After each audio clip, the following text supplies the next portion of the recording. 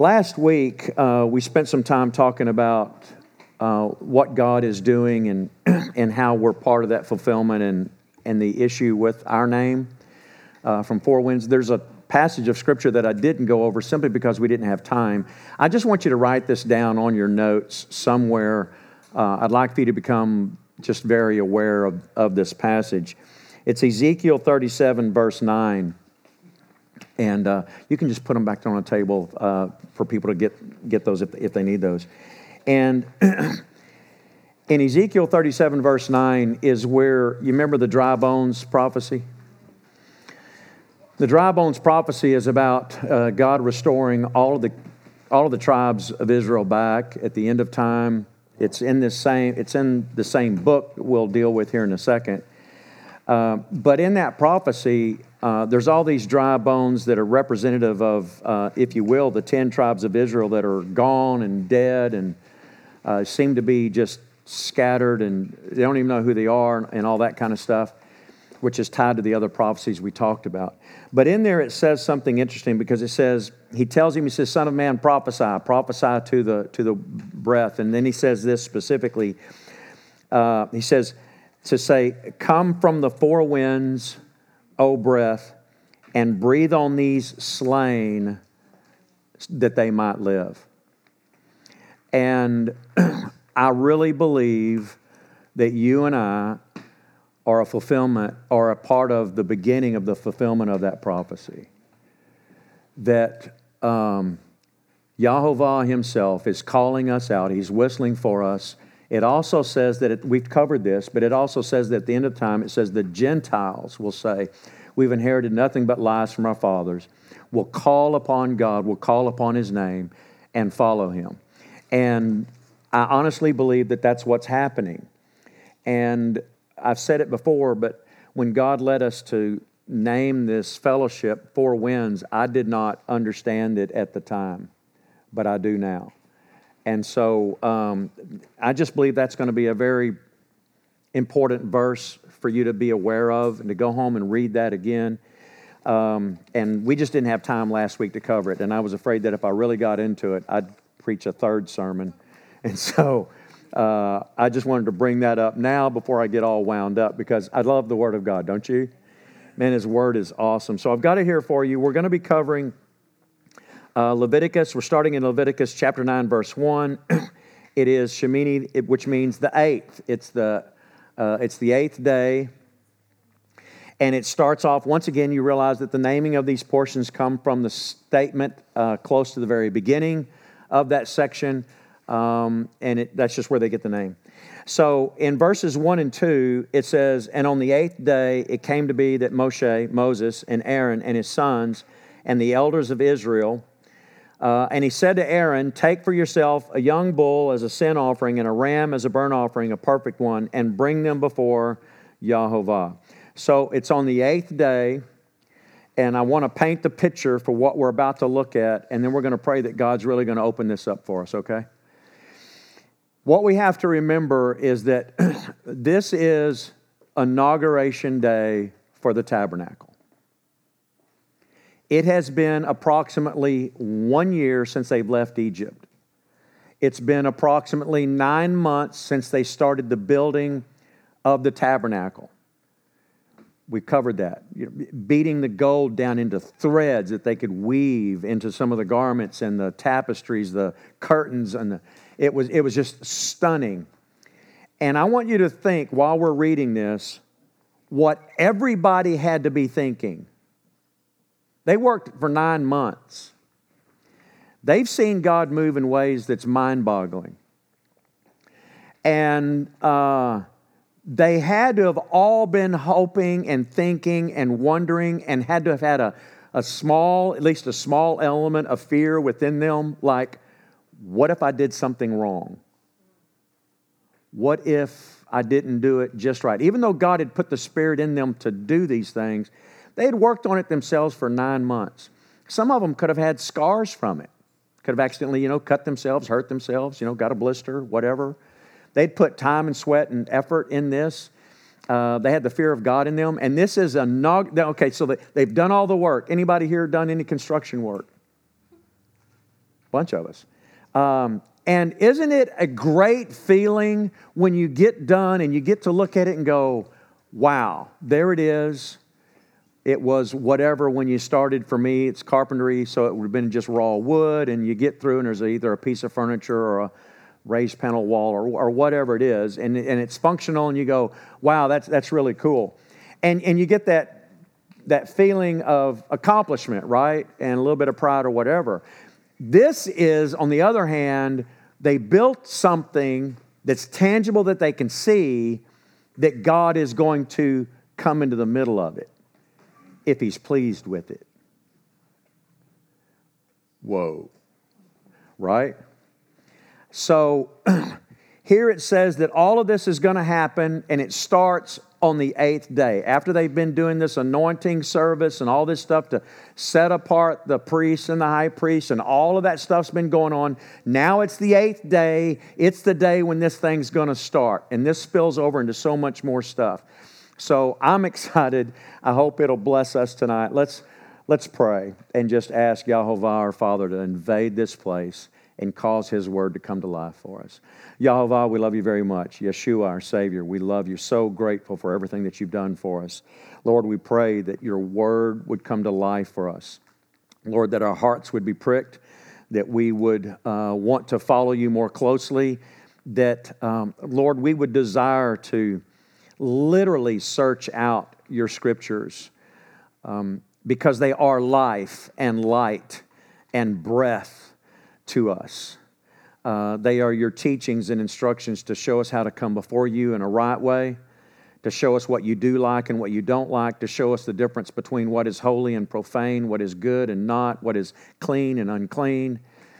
Lord, how to interact with each other. And so, Lord, I just pray that you would cause your word to literally leap off the page for us and help us learn how to love you better and bring glory and honor to your name. And we pray all this in the name of Yeshua, our Savior. Amen. All right, so it's been about a year, right? It's been about a year. It's been about 9 months for them working on this. And if you look at this first section, in verse 2, he says, and he says to Aaron, take for yourself a young bull as a sin offering. Does that sound familiar? You think God was trying to make a point? Anybody remember what happened a year ago? The sin of the golden calf, the idol. And who made it? Aaron made it. What was it that Aaron said? Man, they gave me the gold. I throw it in the fire and out pops this calf. Literally, that's what he said. Well, he didn't go, but he did say that, it did pop out. You think Aaron was aware of the symbolism when Moses looks at him and says, guess what? God said, you need to take a bull calf as a sin offering, watch this, for yourself. I'm telling you, God was making a point. Do you think everybody else there saw the symbolism? Oh, yeah. 3,000 people died that day, then they had to grind up the altar, the idol, and put it in the water and drink it. Whoa. You think they remembered that? It was only a year ago. That's part of the reason why they had to have been so fearful. They saw God on the mountain. They heard Him, scared them so bad. They go, Moses, you talk to Him for us, because if we hear His voice, we're going to die. Right? So now it's inauguration day for the tabernacle, where God's going to invade the tabernacle and live among them like, if you will, in the Garden of Eden. In a special place. And they're getting ready for this to happen. And the first thing that happens on this day, Aaron, you need to kill a bull calf. Whoa. We need to set things right. So then you go down to verse 3, and it says, and speak to the children of Israel and say, take a male goat as a sin offering, and a calf and a lamb, both a year old, perfect ones, as a burnt offering, a bull and a ram as peace offerings to slaughter before Yahovah, and a grain offering mixed with oil. Oh my goodness, for today Yahovah shall appear to you. Oh my goodness. They were scared enough the first time when they saw the mountain and heard the voice that sounded like, I believe, a shofar. It scared them so bad, they were like, not again. Moses, you talk to him, not us. We're going to die if we hear that again. They had the golden calf thing happen, all of that unbelievable stuff, and they thought they were worshiping Yahovah with the calf. They weren't thinking we're just going to worship, and they were saying we covered that this is a representation of a mediator between us and Yahovah, and he's the one that brought us out of Egypt. It's just that he said, don't make an idol, which is what they did, which was wrong. So now they're hearing, after all of that, they were the same ones that said, we don't want to hear God again. Now they're saying, okay, we did this for 9 months. Guess what? Now God's going to actually show up. Can you imagine? I mean, I'm going to tell you, I'd have been scared to death. I mean, you're sitting there going, we messed up once, and it was bad. Aaron's having to kill a bull calf. I know what that's for. And now he's telling us that we're going to do our part. And when all that's done, then God's going to actually show up. Man, as I grew up here, man, that'll put the fear of God in you, right? And so that's what's about to happen. So after that, you have all of this, this offering that happens. Aaron does all this. His sons help him. They're bringing the blood in and all, and they're putting it on the altar, and all of those things are going on. And then what happens is, now you got to think too, what's got to be going through Aaron's mind while he's doing this?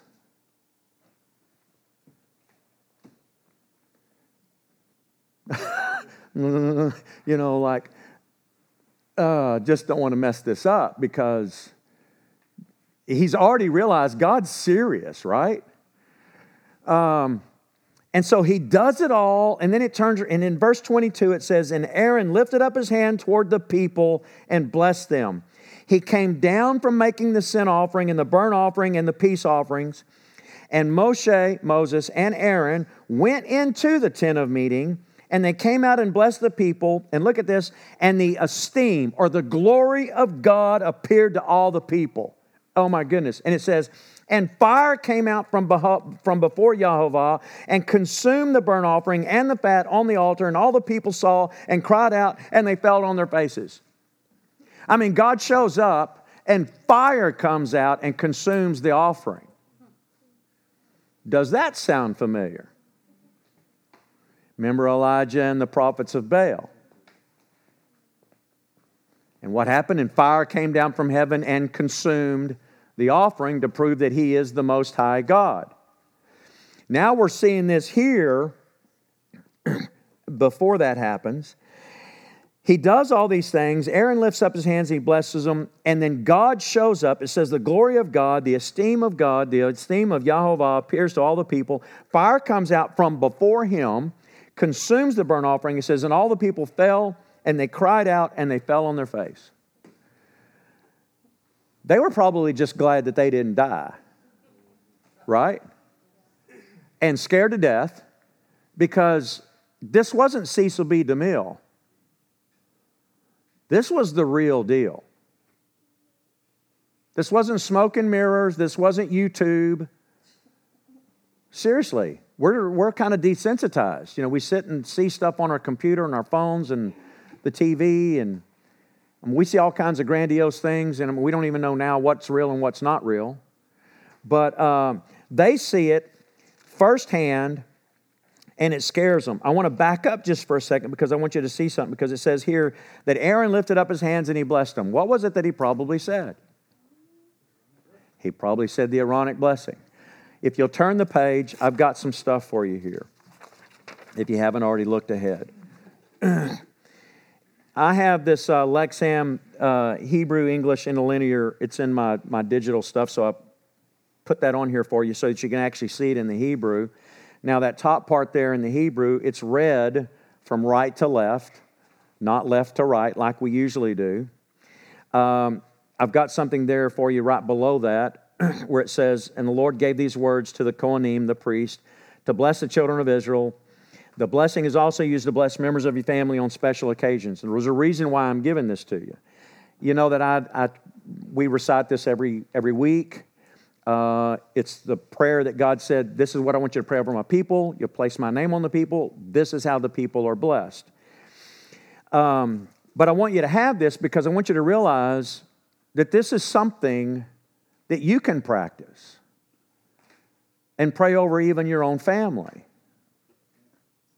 I'm not your high priest. I'm not a high priest. I'm just Paul. No, seriously. I'm just Paul. Okay? But if you want to start experiencing God's presence in your life, then we need to start quoting Scripture, and I can't think of a better place to quote.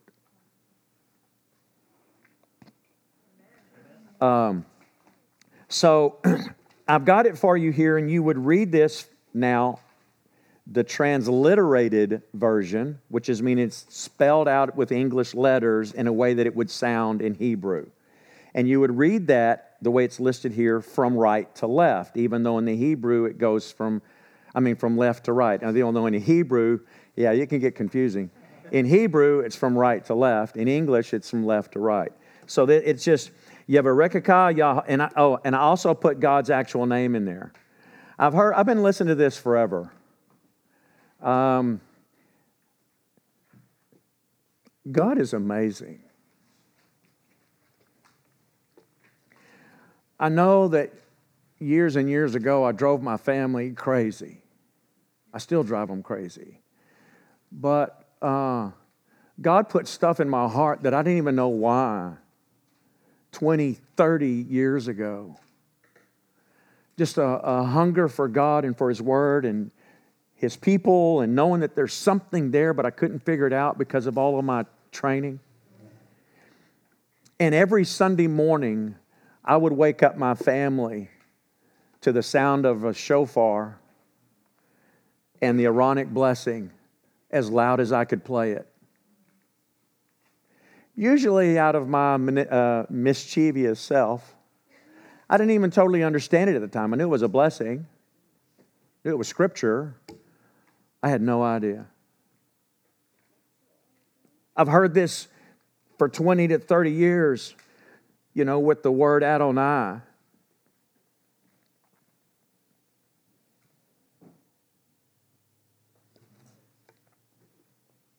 It's not His name. And I firmly believe that He wants His name known. And when we call Him Lord and Adonai and all these other things, it's like calling Him Baal, because it means the same thing. Baal means master, Lord, King. His name's in your Bible nearly 7,000 times. So I put it in here. I had to change it up because everything you find has got Adonai or Lord or whatever on it. So I put it in here for you because I feel very strongly about this. It would sound like this: Yevarekah Yahovah v'ishmereka, Yair Yahovah panavelecha v'chuneka, Yisa Yahovah panavelecha v'yasem lecha shalom.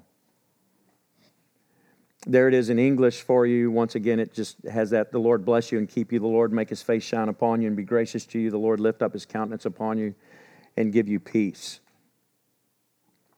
So this is probably what Aaron prayed over them. And it says he lifted up his hands, and chances are he did put his hands like this, making the letter the Shin for El Shaddai, the Almighty One, and also for the word Shem for His name. Hashem means the name. So then the principle was, when you pray this over my people, you're going to be placing my name upon them. They do that to this day. You've probably seen the story where Leonard Nimoy, that's where he came up, be well and prosper. Live long and prosper, because he was Jewish and he grew up seeing that in the synagogue, and they wanted to come up with something. He knew it was strange. And so literally, did y'all know that? That's where that came from. So because the priests, they would do that. The rabbis would do that. So he does that, and then all of a sudden, he and Moses go into the tabernacle, and they come out, and then they collectively bless everybody. That's pretty cool, right? Everything's going great. This is inauguration day. Then you get to chapter 10, verses 1 through 3. And it says, "And Nadab and Abihu, the sons of Aaron, each took his fire holder and put fire in it and put incense on it and brought strange fire before Yahovah, which he had not commanded them. And fire came out from Yahovah." Does that sound familiar? It just happened. It says, "And fire came out from Yahovah and consumed them, and they died before Yahovah. And Moshe said to Aaron, 'This is what Yahovah spoke, saying,'" oh my goodness, "'By those who come near me, let me be set apart.'" Or in some translations it'll say, "By those who come near me, I will be holy." It's a directive statement. This is not a suggestion. He's saying, when those that do want to come near me, I will be holy. You will not come before me on your terms. I don't care who you are. These are two of Aaron's 4 sons that accompanied Aaron, Moses, and the 70 elders on the mountain and had a meal with God a year prior. Why did they do this? We don't know. I could give you all the, I've read, I've studied, I've looked. Nobody really knows what it means. What kind of fire did they do and all that? And we'll get into something else here in a second. That doesn't matter, does it? We want those details. It doesn't matter. What it does matter is, he says, they did something that God did not prescribe. When we come to worship before God, how dare we treat Him as common? He will not have it. He's holy. He goes, let me be set apart. And he goes, and watch this, and before all the people, let me be esteemed. It's also saying, and before all the people, when they see you coming before me, guess what? I will be glorified. Folks, this is why in the book of James it says, don't let many of you desire to be a teacher of the law, because with that will come a greater judgment. That's why he's saying here, those who want to come near to me, guess what? I have specific regulations for this, and I will be holy among you, and I will be glorified through you by the way you come before me among all the people.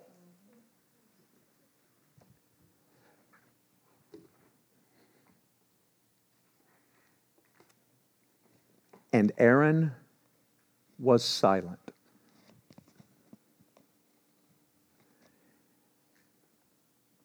His emotions have to be running the full gamut. Scared to death because of the sin of the golden calf. Been working towards this for now 9 months, knowing that a day is coming and you're going to get anointed. And guess what? You've got responsibilities before God and before all these people. You're going to be the high priest. Oh my goodness. Don't mess this up, Aaron. He worked so hard to get it just right, and his 2 sons die right in front of him, killed by God. They're trying to worship Yahovah. They're trying to serve Yahovah. They just did something wrong.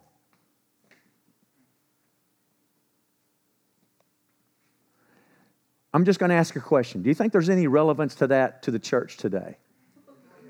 I'll leave it there because we don't have time. It says, and Aaron was silent. He just saw his two boys killed, and they're grown men by this time. But he just saw them killed. He just saw them do something. They're trying to serve God. They're trying to serve Yahovah. They just did something out of order, something wrong. They brought, it says, strange fire. And then we get to verse 8 on the next page, because we're going to read the Bible in context. You have to read it in context for it to make any sense. This is amazing. So it says, Aaron was silent. And then in verse 8 it says, and Yahovah spoke to Aaron saying. I want you to notice something. This is the only time we have in Scripture where it says specifically that God spoke specifically directly to Aaron. It's usually him hearing from God through Moses. Here we've got it listed in Scripture where it says, and guess what? God himself decides to have a little conversation here with Aaron. This is moments after the boys have died. Moses, has these other cousins come and get him. They're dead right there. It says, grab them by their tunics, by their clothing. Don't touch the bodies. Get them out of here. Get them outside the camp. Then God speaks directly to Aaron, and he says, do not drink wine or strong drink, you nor your sons with you, when you go into the tent of meeting, lest you die. A law forever throughout your generations, so as to make a distinction between the set apart and the profane or common, and between the unclean and the clean. Look at this. And to teach the children of Israel all the laws which Yahovah has spoken to them by the hand of Moses. There are many, and a lot of the sages speculate that what they think what happened was because of God saying this to Aaron right after this, that maybe the boys were drunk. Maybe. We don't know. But it is listed right here. And then I want to add this too, because this is where people take passages, they cherry pick passages, and they just run with it, and they want to run amok with it. And they'll say, you see, alcohol's of the devil. Anybody that's a believer in Jesus, you don't need to be drinking alcohol. Anybody that's in the church, you don't need to be drinking any alcohol. It's of the devil. It's all wrong, and you're sinning. Oh, man. Well, he says that this was for them when. He says when. He doesn't say ever. He says when you're coming in here. Why? Well, you know what? You need to have your wits about you. Why? Because when you're coming before a holy God, He will be set apart as holy. He's not playing games, and everybody's watching.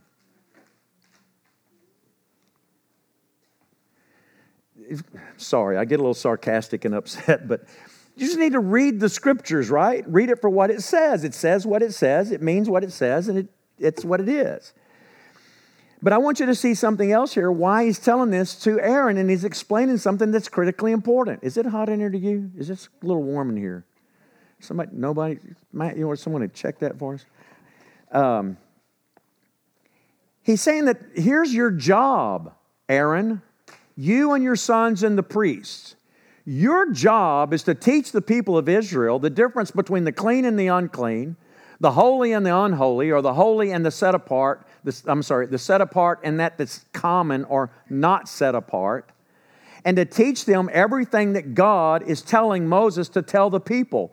Aaron, here's what you're not getting. You're not connecting a dot here.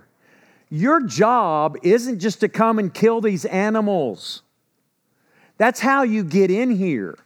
This whole process and what you're supposed to be doing is to be a teacher and lead the people and lead them by example.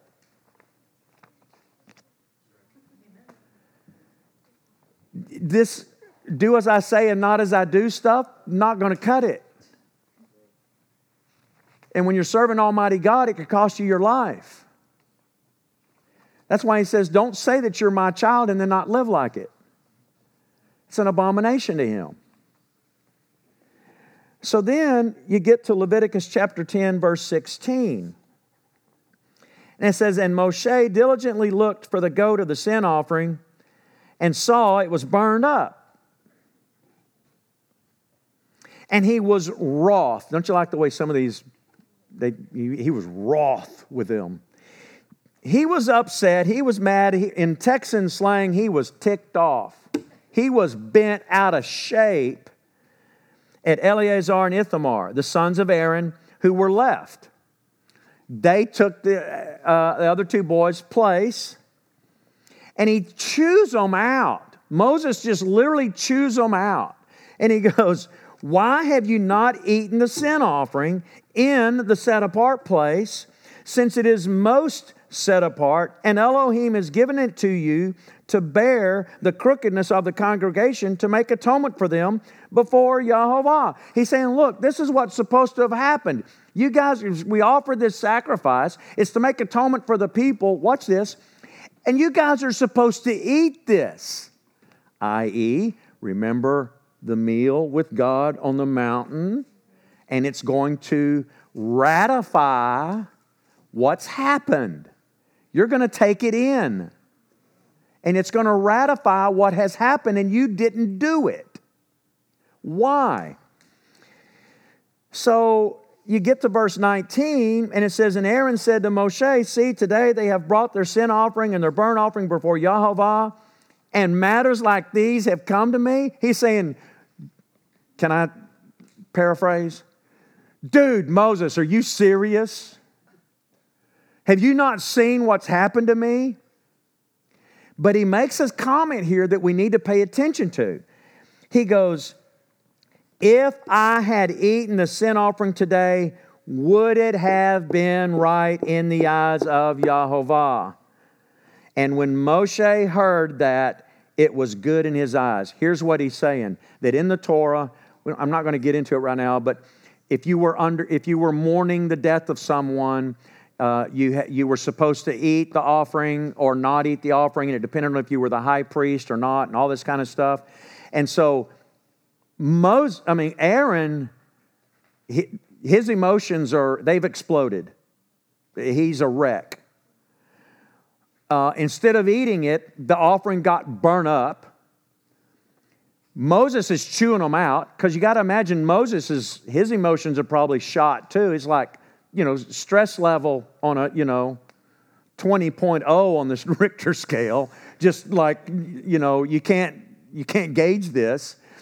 And he's chewing them out, and then Aaron goes, if I ate it, would God really accept it, or is he going to kill me too? Have you seen what I've already gone through already? Are you serious? And then here it says that Moses heard him, and he goes, I guess that's okay. Now, here's something really fascinating. It is this passage, others like it, but this is one that's very, very prominent in the rabbis saying the legitimacy of the oral Torah. Because here Moses and Aaron are debating, and Moses is the one that says, yeah, I guess it's okay. I'll just let that sit there for a little bit. I don't know that I'm not making a big deal out of that. I just think that, there's a lot of things that happen that's just simply not written down. I don't think we need to get all caught up in that. Amen? Before we go on, I want you to notice something, because I highlighted it for you. Back up in verse 16, it says, and Moses, or Moshe, diligently looked.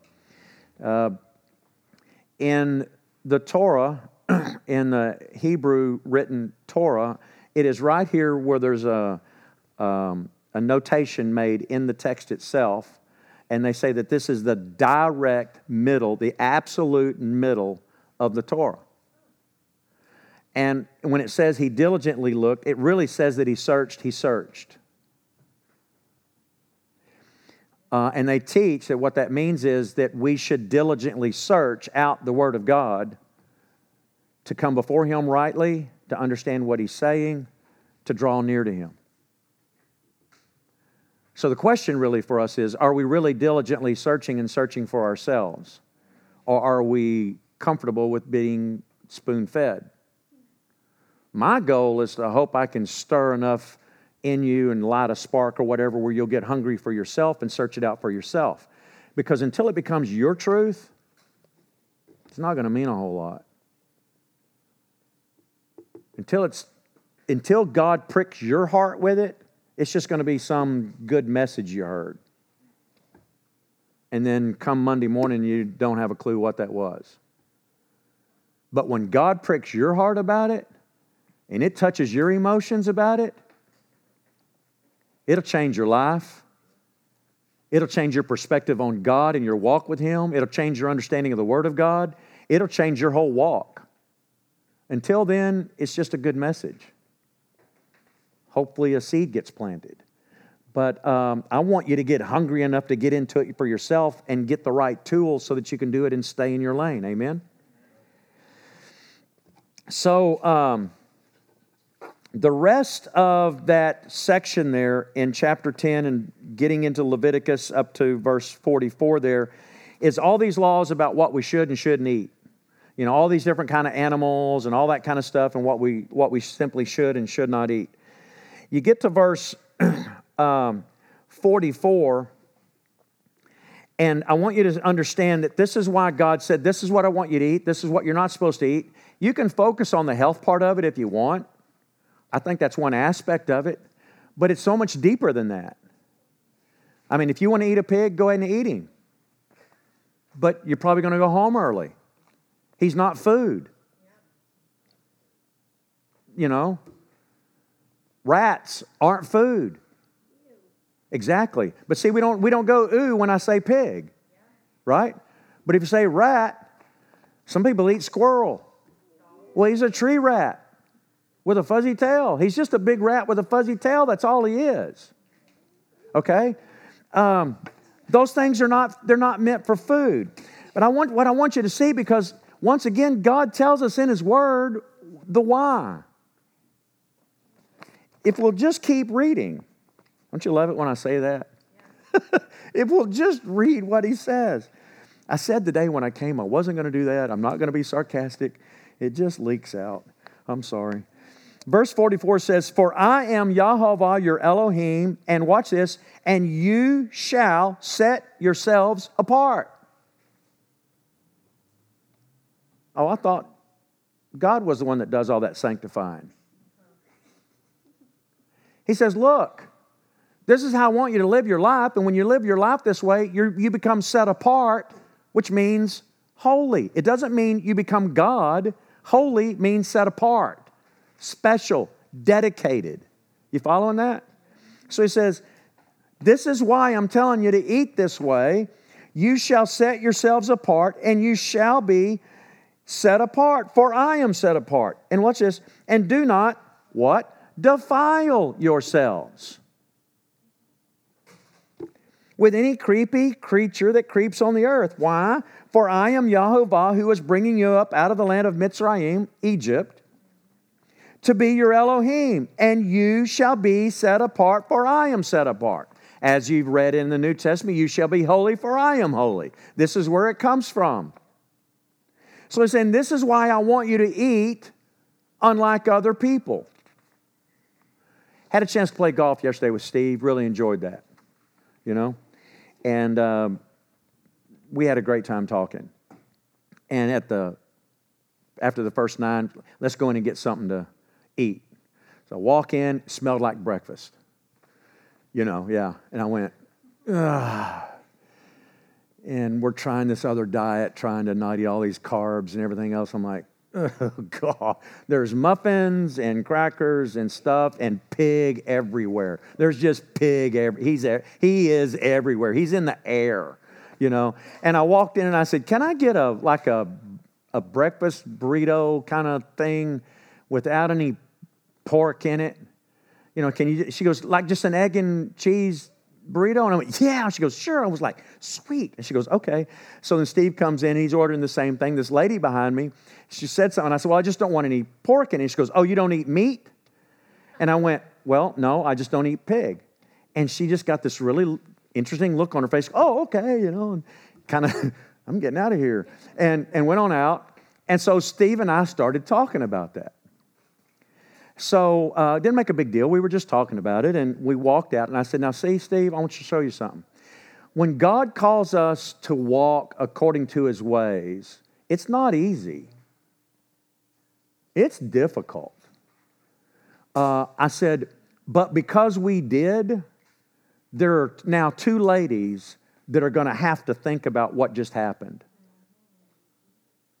One lady thought, well, I just don't eat meat. Oh, you let that go. Because I'm eating eggs, so I'm like, I don't. Oh, you don't eat meat? And I'm like, no, I just don't eat pork. Oh, woo, But then she leaves, and while she leaves, Steve and I are talking about biblical ramifications and health ramifications and all that kind of stuff. And while the girl that's making it is listening. And I said, so you see, when we live set apart, it's not easy, but it's a statement. And it's a statement of our allegiance to him. That's all. But it brings him to light. And when we do things just like the world does it, then everything's just what? Common, or the word is profane. So now I want to get into, because he said, this is why you're supposed to do that. You're to set yourself apart. You're to work at it. It's not easy. You'll have to work at it. But you're to be holy because he is holy, because we are representing him. Now, the Haftorah reading gets into 2 Samuel, and I want you to see this and see how this is all connected. And then I've got another passage of Scripture that I've added to this that I think is really cool. Now, in 2 Samuel 6, verses 1 through 3, it says, now, David, or Dawid, again gathered all the chosen men of Israel, 30,000, and David rose up and went with all the people who were with him from Baali. Yeah. Right? You saw it, didn't you? Baal, right? Baal-e-Yehuda, Judah. Okay? To bring up from there the ark of Elohim that is called by the name Yahovah of hosts, who dwells between the cherubim or the cherubim. And they placed the ark of Elohim on a new wagon and brought it from the house of Abinadab, which was on the hill, and Uzzah and Ahio, sons of Abinadab, were leading the new wagon. You need to see that. Read it in context, right? Okay.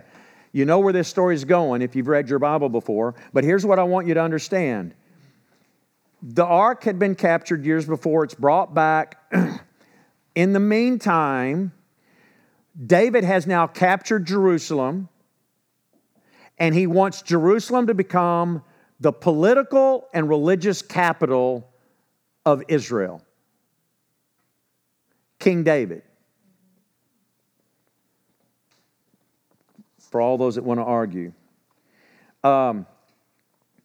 And it's been at the house of Abinadab for a long time.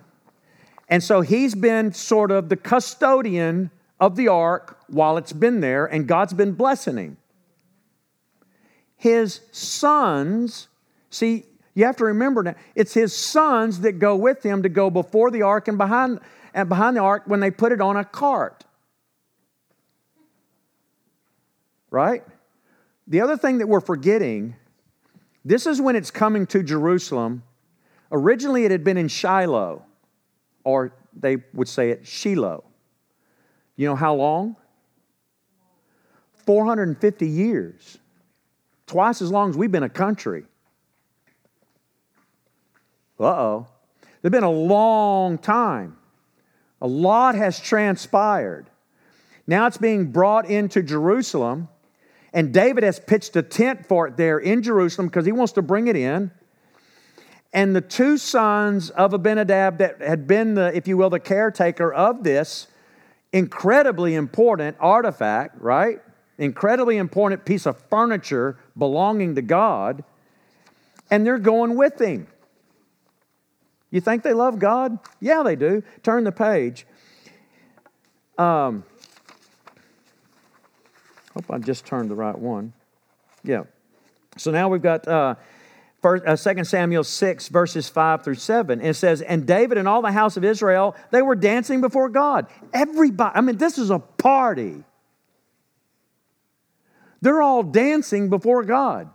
You know, I'm telling you, us Baptists, those of you that are Baptists like me, we're going to have a lot of learning to do. Man, I tell you, we got to relax, and learn how to shout hallelujah before our God. Amen? Because He's awesome. And so they're excited, and it says in David and Israel, all of them, they're all dancing before God with all kinds of instruments of firewood, lyres, harps, tambourines, with sistrums and cymbals. And when they came to the threshing floor of Nacon of Uzzah, reached out toward the ark of Elohim and took hold of it. Why? Because the oxen stumbled. It's like it was going to fall off. You think he's just going to go, just go ahead and let it fall. I mean, he reaches up and grabs it, right? Verse 7, it says, and the wrath of Yahovah burned against Uzzah, and Elohim smote him there for the fault. Some will say because of the error. And he died before the ark of Elohim. They're having a party. Once again, you just imagine, it's almost like the inauguration day of the tabernacle again. They're trying to worship God. It's been over there 450 years, longer. Start adding everything up. They didn't get all the details right. And God is not happy.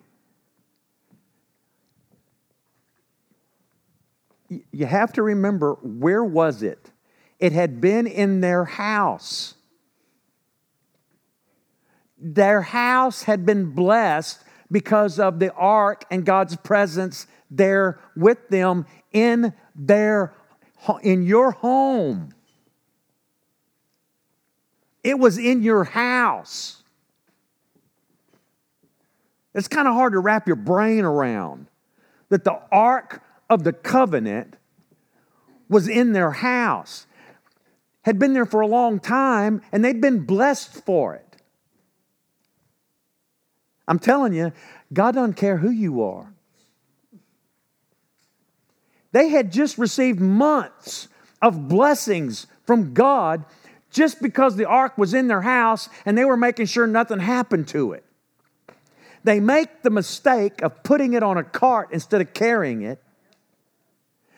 The oxen stumbles, which tells me it wasn't just a bump, it stumbled, which tells me it was going to fall. Uzzah reaches up and grabs it, and God kills him. And we think today that we can come to God any way we want to. That it's okay to bring any kind of garbage into His house and think that He thinks it's okay. Yeah, I went there. Can't help it, it's right there in Scripture. To understand why I gave you the verse, it's a reference there. Back in Exodus, they should have known this, but they didn't. Why? Why would they not know it? They weren't being taught. It's just that simple. It really is that simple. You only know what you know, and if you don't know, you don't know. But if you don't know, watch this. No excuse. Sorry. God doesn't go, well, you know what? He didn't know it. That's okay. He's holy. He's not our buddy. He's our God. So then after that, well, there's in Exodus 25, verse 14, it says, and you shall put poles into the rings on the sides of the ark to lift up the ark by them. You're to lift up, and they were to carry the ark. So then you jump forward into verse 11, and it says, and the ark of Yahovah remained in the house of Obed-Edom the Gittite 3 months, and Yahovah blessed Obed-Edom and all his house. And it was reported to King or Sovereign David, saying, Yahovah has blessed the house of Obed-Edom. There it is again. Now it's in another house, and because it's in the house, the people are getting blessed. That part's cool. But if you're going to mess with it, you mess with it according to my rules, or don't mess with it. You're going to come close to me, you come close to me, that's fine, but you come close to me according to my rules, not your rules. You don't do it your way, even if you're trying to serve me. You do it my way. So it says, Yahovah has blessed the house of Obed-Edom and all that he has because of the ark of Elohim. David then went and brought up the ark of Elohim from the house of Obed-Edom to the city of David with rejoicing. Here it is again. Now he's rejoicing. And watch this. And it came to be when those bearing the ark of Yahovah had gone 6 steps that he slaughtered bulls and fatted sheep. They marched 6 steps, had a sacrifice. 6 steps, had a sacrifice. 6 steps, had a sacrifice. 6 steps, had a... What was going on? I'm telling you, the whole city of David was about to have a barbecue. Literally. This is the scene where it says in verse 14, and David danced before Yahovah with all his might. And David was wearing this linen, and it's said here like a shoulder garment. He was dancing in his underwear. Saul's daughter, Micah, that was his wife, rebukes him for it. Oh, isn't David all high and mighty, dancing out there before everybody in all of his underwear? And David goes, you know what, woman? I was dancing before my God. And the scripture goes on and says, and she was barren the rest of her life.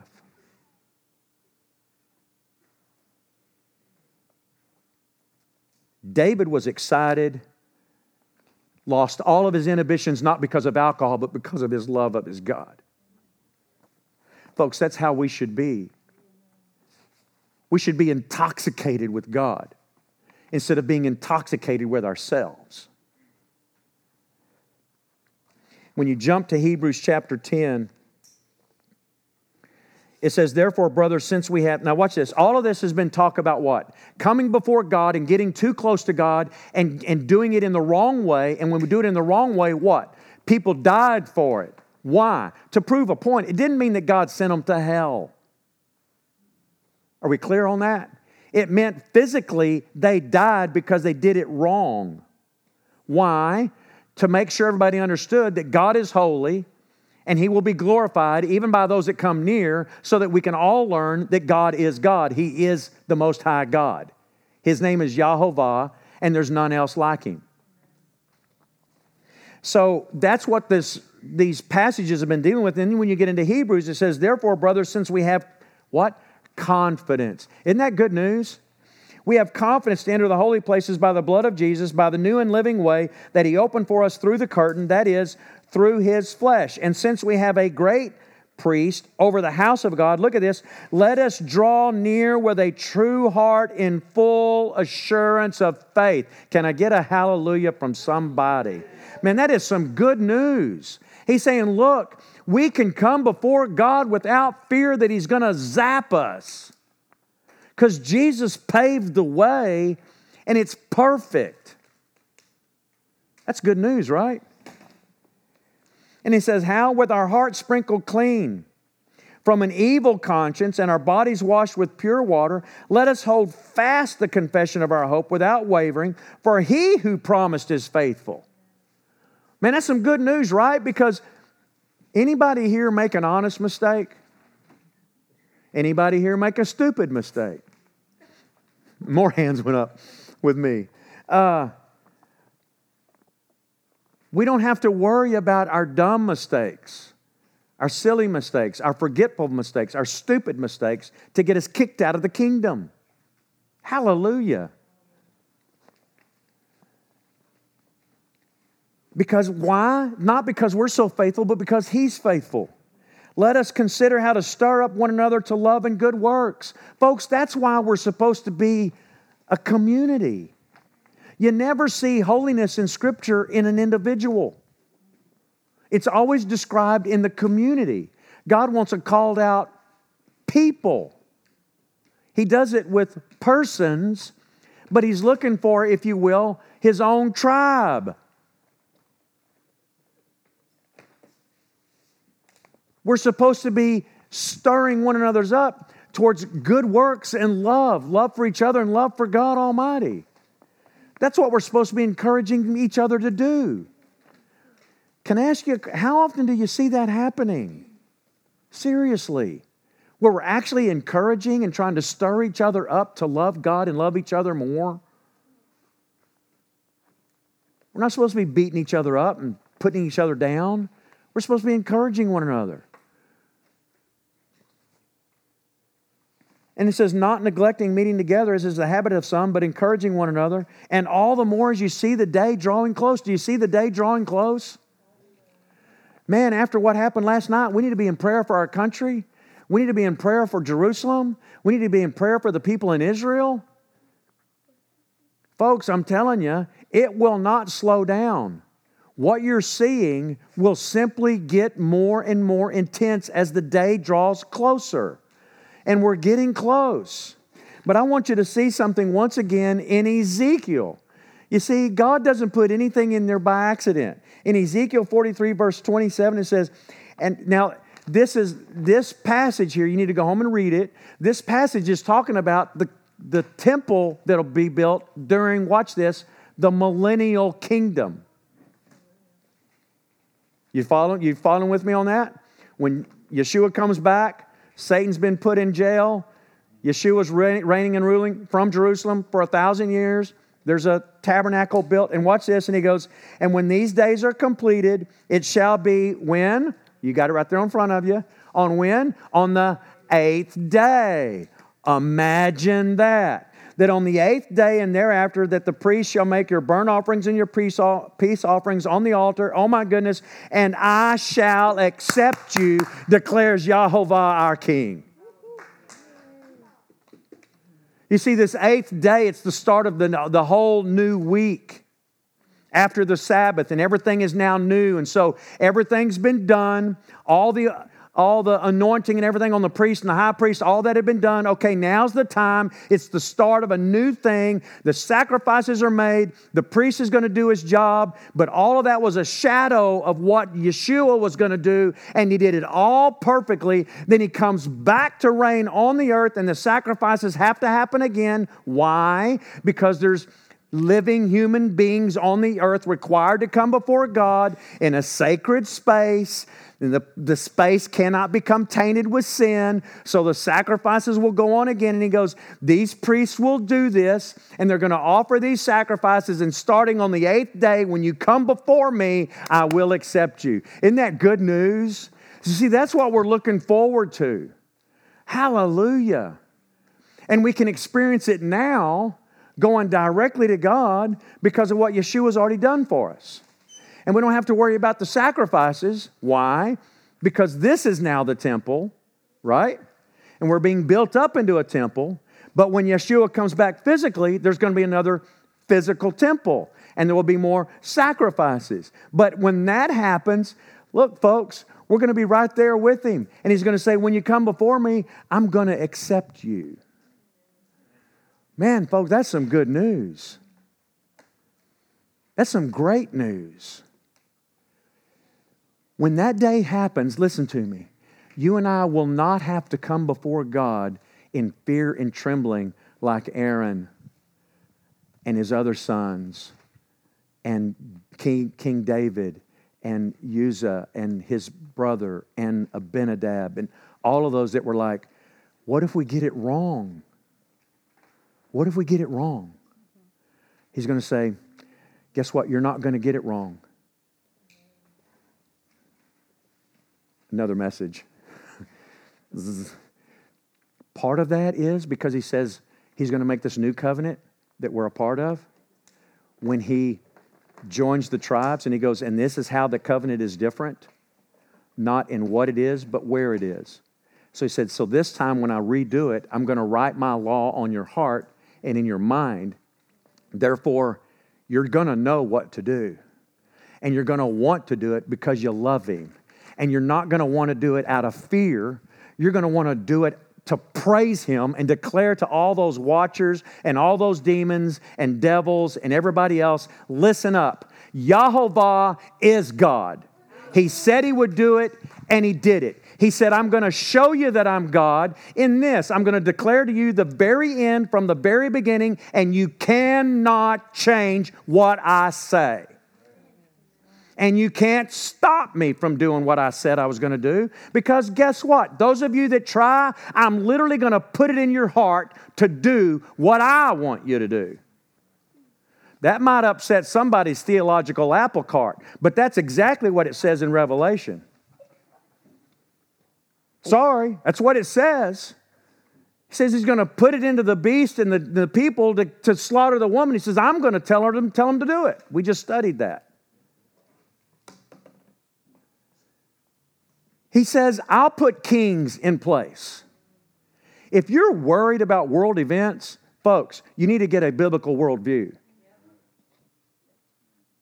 You need to sleep tonight like a baby. God knows everything that's going to happen. He knows everything that is happening and why. It's going to be okay. But we do need to pray for our president, because the enemy hates him. Hates him. The one world government people hate him. So we need to be praying for him. But listen up, and then we're going to close. We seriously need to be praying for Israel. You need to hear me on this. You need to be praying for Israel, and we need to be praying for the peace of Jerusalem. Now I'm going to tell you why. Because it's coming. And there's going to be a slaughter. But if you and I will start praying for them now, listen to me. Think of it as, once again, practice. Okay? The feasts are our dress rehearsals, right? So we're told that we should pray for the peace of Jerusalem. If you and I will do that, you're going to be teaching your own heart to care for the things that God cares about. And watch this. He says that when it happens, there's going to be a judgment that's going to come. But the people, some of the people that He's going to be protecting are going to be those who are burdened over what is happening there. How are you going to have a burden for it if you don't understand it, and you hadn't been praying for it, and you haven't been quickening your own heart to care about it? How are you even going to know? How are you going to know that you should even be upset about it? Watch this. If you haven't been taught, you won't know. But it takes some practice. I would ask us to raise our hands, but it would be too embarrassing for some of us, myself included, how many times we've actually prayed for the peace of Jerusalem. It's a statistical fact that we Christians don't pray or read our Bibles. Almost at all. Biblically illiterate. That's why bozos can say anything and people just believe it. Clowns. And just believe it. When it's not what the Bible actually says. It's ridiculous. Not being taught. Well, I'm doing my best to try to help us understand what the Scriptures say. Watch this, so we can practice, so that when it comes time, we're ready. Because if we don't practice, you're not ready.